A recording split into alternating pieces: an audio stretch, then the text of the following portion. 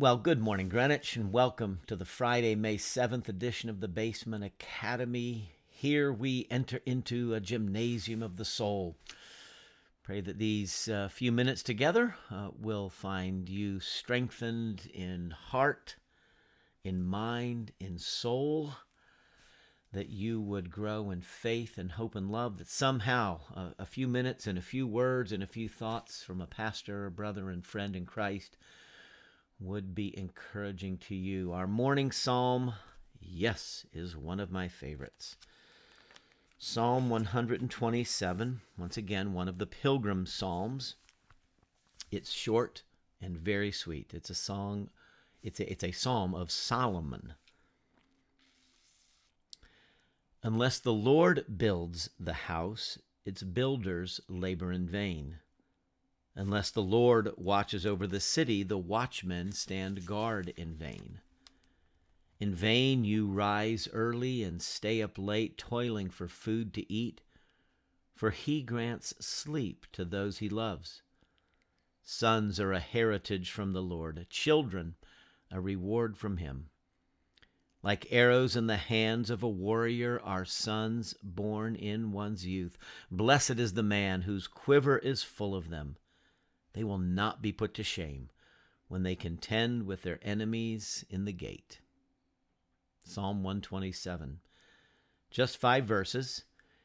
It's a psalm of Solomon, is what it indicates, the one who built the house of the Lord, the temple. That word house does double duty. It's the physical structure, but it also is the household.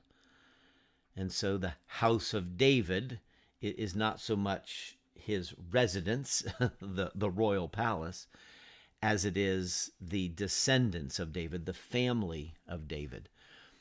And I think we're to take this in both senses. Unless the Lord builds the physical structure, and so Solomon and the workmen that Solomon assembled built the house of the Lord, but it was really God's effort, God's work. And we went through this a few years ago at Greenwich. We asked the Lord to build that new sanctuary, but he did it through people. But we're more interested in the house of faith, the household of faith. And so David's house, down to Solomon and through Solomon, God promised that David would always have a descendant upon the throne. We come to understand that Jesus Christ is the fulfillment of that promise to David made centuries earlier. And we ask God to continue to build our house, to watch over the city. The city can kind of do double duty also. It's the physical gathering, the physical buildings and structures and people who live there, but it's really the city is a community, right? City's not the physical structures, it's the people who live there. And so may God watch over our city, watch over our homes, our families, our community, our church, etc. And then there's this language of the blessing of God in the family. Sons are a heritage from the Lord, children a reward from them. Like arrows in the hands of a warrior are sons born in one's youth. And so call to mind of blessed memory Jason Yates and his 3 arrows, those 3 young men as they walk through this challenging season, as they're in the house of mourning as well. And so we remember Joy and her family as I continue to reflect upon our house of mourning, praying God's blessing upon my 2 arrows and my rose. And so talk about our 2 sons and our daughter, praying for God's favor through difficult times. Thank you for your attention this week as I've had occasion to reflect out. This has been helpful for me to be able to think out loud some notes from the house of mourning, reflecting on that passage from Ecclesiastes chapter 7. I just want to kind of wrap up kind of some random thoughts that I think I'm still developing and still working with. Again, everything's so tender and fresh in these early days after my mother's death. The first thought, just kind of teasing out or playing with a little bit. So I've gone through a number of the plastic bins, right? The boxes. Have been talking about those. These treasures have come across family Bibles or Dad's Bible or Mom's Bible, and so there are underlined passages. There's bulletins from Greenwich and other churches, where they've been things that were meaningful to each of them, stuffed into any number of Bibles, and so it's great to see them with a lot of Bibles. Oh, that our children and grandchildren would love the Word of God as our generation and our parents have. What has struck me, both my mother and father were raised in the church. They had godly parents, and we're thankful for that legacy of faith. They each expressed faith young and stayed with the church, and that's significant.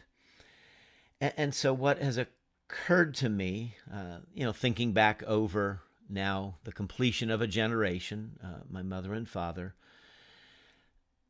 the issue is not perfection. My parents were far from perfect. We are far from perfect, right?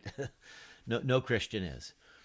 But we sometimes get ourselves wrapped around this notion that we want to progress in our faith, hope, and love. We want to be people of character. We want to put sin aside.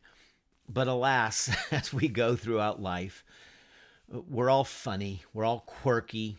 We all have habits and patterns of our lives, the way life sets into us and the way sin sets into us. We have a hard time setting aside things. And so the Christian life is not about perfection. It is about perseverance. It is about pressing on. It is about persistence and kind of a dogged faith.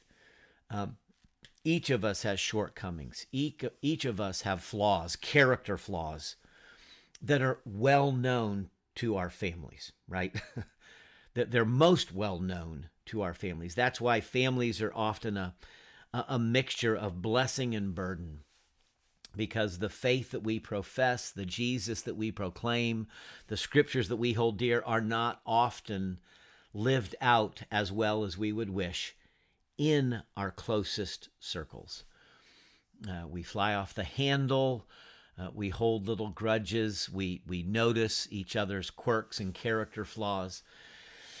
And so what I have been impressed by in such a beautiful and wonderful way is both with my father and mother, with the beautiful, wonderful people that they are, the blessedness of their godly character, yet also with their own flaws and faults that they would so readily acknowledge. They pressed on. They persevered. They were, they were faithful to the end. They were involved at church as long as they could be.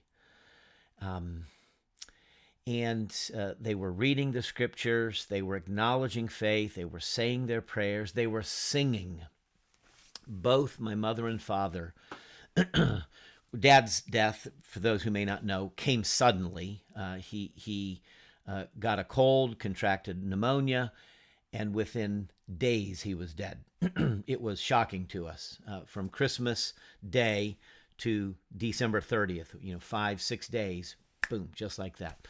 So his death was sudden, but he loved to sing, and he loved the Gaither music ministry. Bill Gaither, and also, he would watch videos, he would listen to it. He was hard of hearing, so I'd go into the house and the Gaithers would be blasting, and my mom, poor mom, would kind of be rolling her eyes at how loud it was. But that was so sweet. And Dad had selected some songs that he wanted sung at his funeral. Victory in Jesus. What a joy it was to sing that at his funeral. And so song was so precious to my father, singing his faith. And then my mother, we had these kind of a headphone arrangement with her so she could hear the television, the shows that she was watching. And then we, for the last several months, we realized we could also turn on music through the television. And we set upon the Christian hymn station, both some contemporary as well as some classical. And she would just sit there with the headphones on and her eyes closed, and she would kind of wave her hand and she would be singing along. And it was so sweet. And of course, we could hear what was playing also. And so we would be, as we were tucking her in at night, she'd be singing, we'd be singing. And those are going to be precious, precious memories for us. And so the Christian life is not about perfection. We strive. Let's lean in. Let us become mature in faith. We seek to bear the fruit of the Spirit. We want to grow in the grace and knowledge of our Lord Jesus. So I don't want to say let's not worry about spiritual growth, but let's not fool ourselves about thinking that perfection can come this side of heaven. And so it's about plodding. It's about pressing on. Slow and steady wins the race. And we do talk in our family, that is Don and Krista and our kids. We talk about finishing strong. So with our kids in their schooling, in the various endeavors that they have engaged in, as the end of the season and the end of the semester comes near, we would always talk about finishing strong. So don't just kind of give up as the finish line's in sight. But there's something just about finishing, right? Just finishing. And so I've said this before, I want to finish in relationship with my God, with my wife, with my children. I just want to stay in relationship. I want to stay in the game, because I know as time goes on, strength, physical strength, emotional strength, intellectual strength, often they ebb, they fade. And so just so thankful for the roots of faith, the foundation of faith that my parents have offered. They stayed at it. They kept notes, they kept booklets, religious books, seminars that they attended over time. I'm so blessed to pick those up and to see, when I was not living near my parents, which was, for much of my adult life, these last nearly 20 years they've lived here, but I didn't know what they were keeping necessarily, and they were storing away in various files. And so let me just encourage you, press on. Just keep pressing on in faith. Keep reading your Bible. If you've not read your Bible much, well, let's start today. Pick up the scriptures and read. Engage these Psalms, the daily Psalms, the reading of the Psalms. You will not regret it.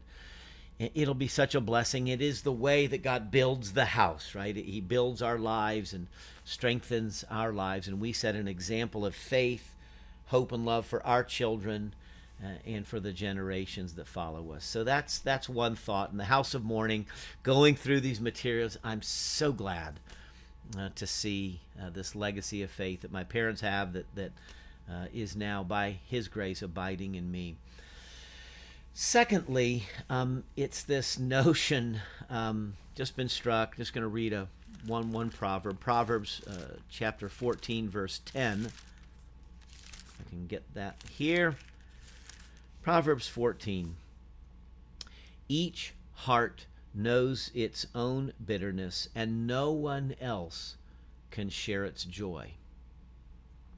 Each heart knows its own bitterness, and no one else can share its joy. I think, the proverb kind of sounds kind of funny. It's like, we're all our own person. Well, we are. And that which is meaningful and brings joy to one person may not to another. And so one person likes one kind of food or one kind of music or cheers for one team and is overjoyed at one in one direction, and another person is like, okay, well, I'm not so much into sushi, so I'm glad you enjoy that, but I don't, so no one else can share its joy. There's things that gladden our hearts that others may not understand, and I'm sure we've all experienced that.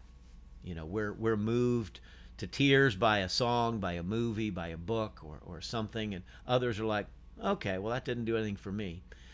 And so we just have to live with that, right? That sometimes there's I don't know, uniqueness or solitariness in our joy.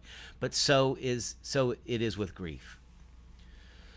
Each heart knows its own bitterness. There are things that pain us, that wound us, that discourage us, that others are not pained or wounded by. And so there's this notion that everybody reacts differently to grief, to loss. And so in our own family, just in these 2 short weeks, the different family members as we've been stayed in touch with, each of us are reacting similarly but differently, right?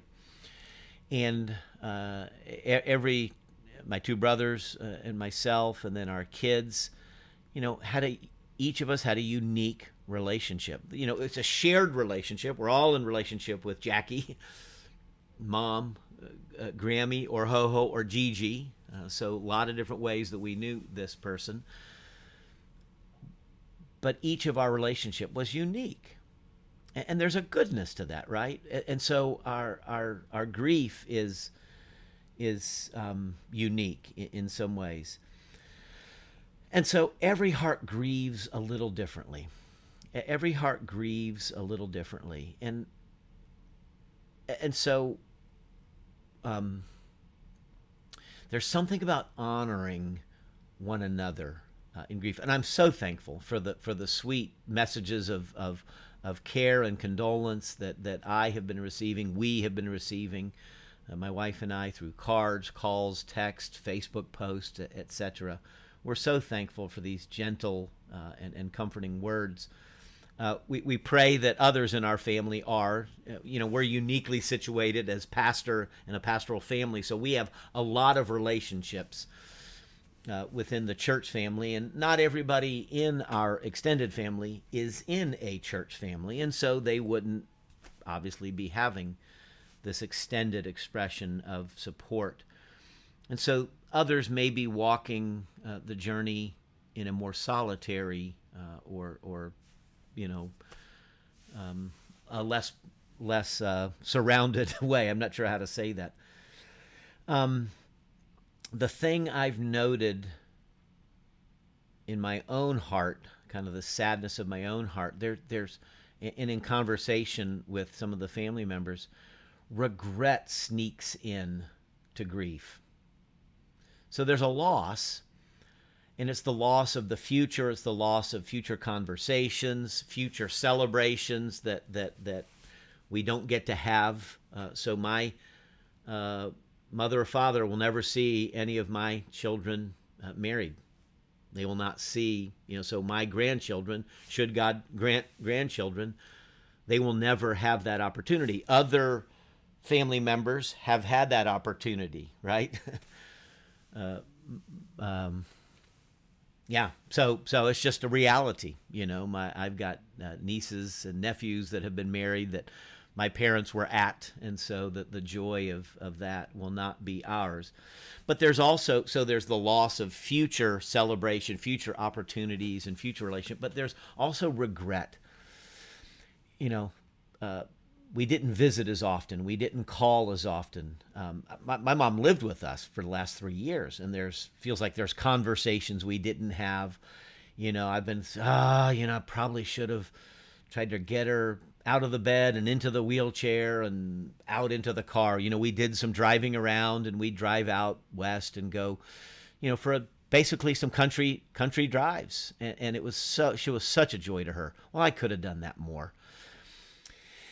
And so my guess is part of the sting in grief, the pain of grief, is regret.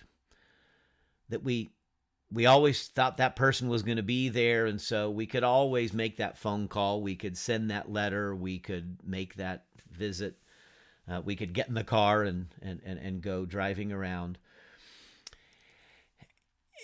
And that's something I just have to wrestle with, right? I think that's something that's in grief that we wrestle with. And this is why we're so thankful for God's grace. Because each of us are living our lives. Each of us are doing the best we can. My wife and I have talked about this, even with Mom living here. We didn't spend every waking moment with her, right? There were moments we pursued our own interests. I went golfing, or Krista and I would sit and play a game in another room, and Mom would be in her room watching a television show, and and that's just life, right? That's just life. So kind of wrestling through regret in that way. And that's part of the bitterness of each heart. Each heart knows its own bitterness. Each heart wrestles with its own, how do I say it? Every one of the family members, has that, gee, I could have said more, done more. But it's unique to that person. So, part of what we're trying to do, what we want to do, Krista and I, is communicate to the family what a great way we cared for Mom along the way. And for my dad. He died 8 years ago, but what a great way we as a family did support them, did care for them, did love them. Let's focus on what we did do, not on what we could have done but didn't do. That's a losing game. And so, by His grace, we are, I think we're on the kind of right side of that struggle with regret and disappointment. A couple days ago, when I was going through one of the boxes, came across a little notebook, probably just a little smaller than this, that was bound with a little rubber band. And it turns out it was just a blank notebook that had a quote from 1 Corinthians 13, love is patient, love is kind, love never fails. And then you could just write notes. And so my mom had written down lots of quotes. Winston Churchill said this, and, just little one-liners. And the very last note that she put there, and I suspect she thought I or we might do this someday. Say your eulogies now. Don't wait for the funeral. Wow. That's the last little quote that she put in this. So I can't wait to share this with the family when we gather next week. Say your eulogies now. Don't wait for the funeral. So speak to people that good word. Eulogy, the prefix "you" means good. Logos is word. The good word. Eulogy is a good word. You speak a good word over a person at their funeral, right? That's what we're going to eulogize Mom next week. Say your eulogies now. And so say the things you want to say, you need to say, you should say to your loved ones. Family members, friends, others. Tell them you love them, bless them. I love this about you. So we did that with Mom, unbeknownst to us that she'd written this. Back in March, knowing that this day was coming and not sure how swiftly it would come, we had a Zoom call with Mom, and we spoke words of blessing. Each of us shared. So this was the 3 sons, our kids, and then some of the grandchildren have children, so some great-grands who were old enough to share some memories with Grammy or Gigi. And it was so beautiful. So about an hour and a half, we each told a favorite memory, and I'm so thankful that Mom taught me, or Grammy taught me, and really sweet. We said the eulogies before the funeral, and I think we're greatly comforted as a family because of that. So as you find a season of grief coming upon you, know that there's a uniqueness. Each heart knows its own bitterness, and no one else can share its joy. So as we're kind of working it through, let's pray for each other and support each other in that way. Finally, I've been struck how grateful I am. Gratitude has just sprung up out of my life. I think I'm that kind of person anyway. I hope I am. But realizing there's something about the soil of grief that gives rise, such opportunity for gratitude. Gratitude grows in the soil of grief.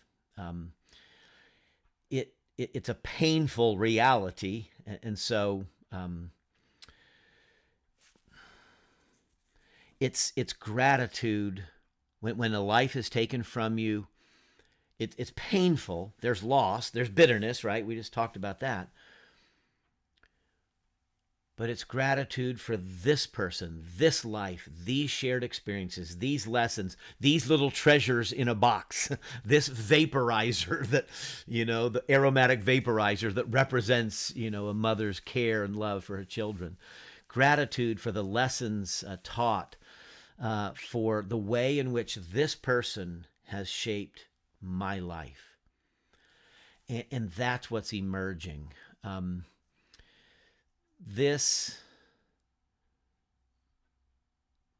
say it that way. Gratitude for my mother and father is emerging.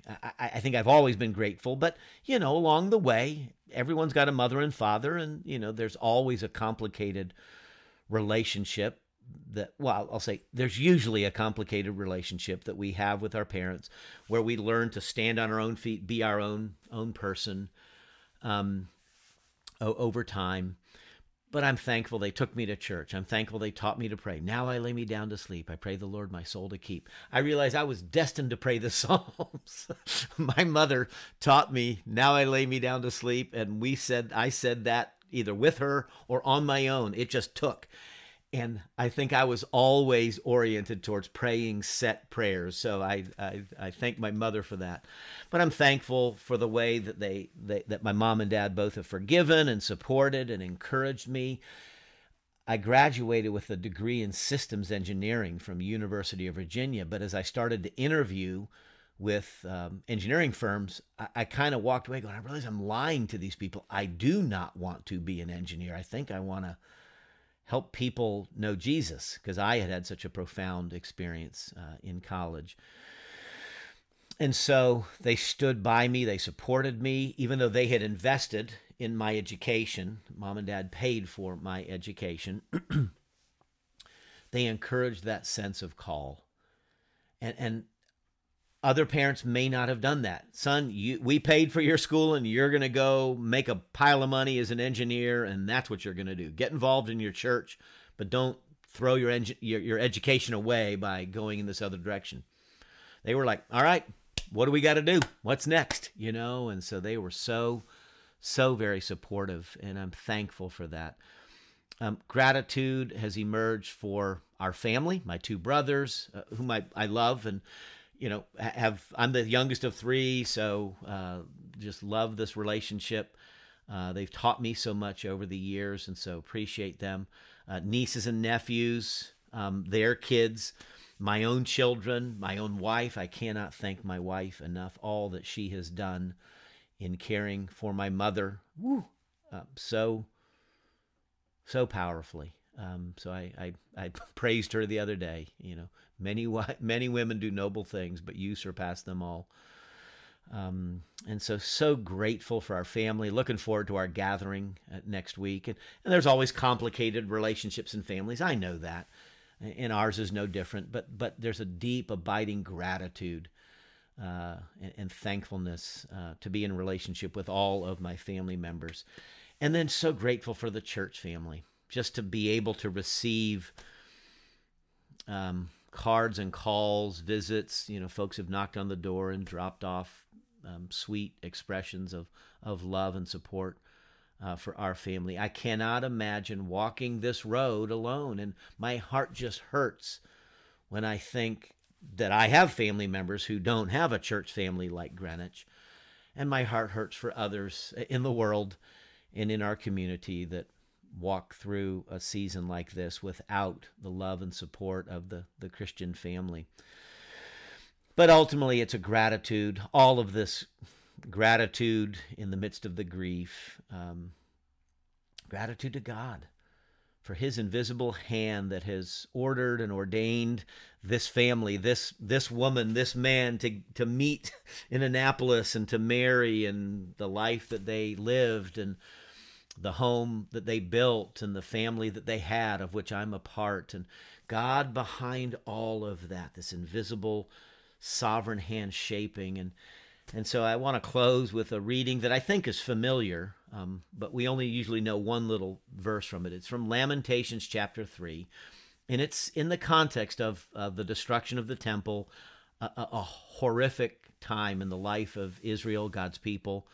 They were taken off in captivity. And so in Lamentations chapter 3, beginning verse 22, because of the Lord's great love, we are not consumed, for his compassions or mercies never fail. They are new every morning. Great is your faithfulness. I say to myself, the Lord is my portion, therefore I will wait for him. The Lord is good to those whose hope is in him, to the one who seeks him. It is good to wait quietly for the salvation of the Lord. For men are not cast off by the Lord forever. Though he brings grief, he will show compassion. So great is his unfailing love. For he does not willingly bring affliction or grief to the children of men. What a great, great passage. His mercies, his compassions never fail. They are new every morning. Great is thy faithfulness. And so let me just sign off here. Thankful for your attention. Pray that somehow in my reflection on my own grief, my own walking and living in the house of mourning, may be of some help and strength to you. And in a time of loss and sorrow that you encounter, let's be in conversation and share together. But let's close our time now with prayer. Let's pray. Father, we thank you for your mercies, which are new every morning, even this morning. Great is your faithfulness, and to be our strength, our hope, our foundation in times of loss and in times of joy, in the valley and in the mountaintop. And so may your blessing rest upon each of our homes as we walk through this life and as we have occasion to encounter and live in the house of mourning. May we grow in wisdom, in faith, in hope, and in love. For we make our prayer in the name of Jesus, who died and rose again that we might have an everlasting hope. And we pray as he taught us, saying, Our Father, who art in heaven, hallowed be thy name. Thy kingdom come, and thy will be done on earth as it is in heaven. Give us this day our daily bread, and forgive us our debts as we forgive our debtors. And lead us not into temptation, but deliver us from evil. For thine is the kingdom and the power and the glory forever. Amen. May the faithful God, who is faithful in every season, may he watch over you, bless you, strengthen you, and build your house now and forevermore.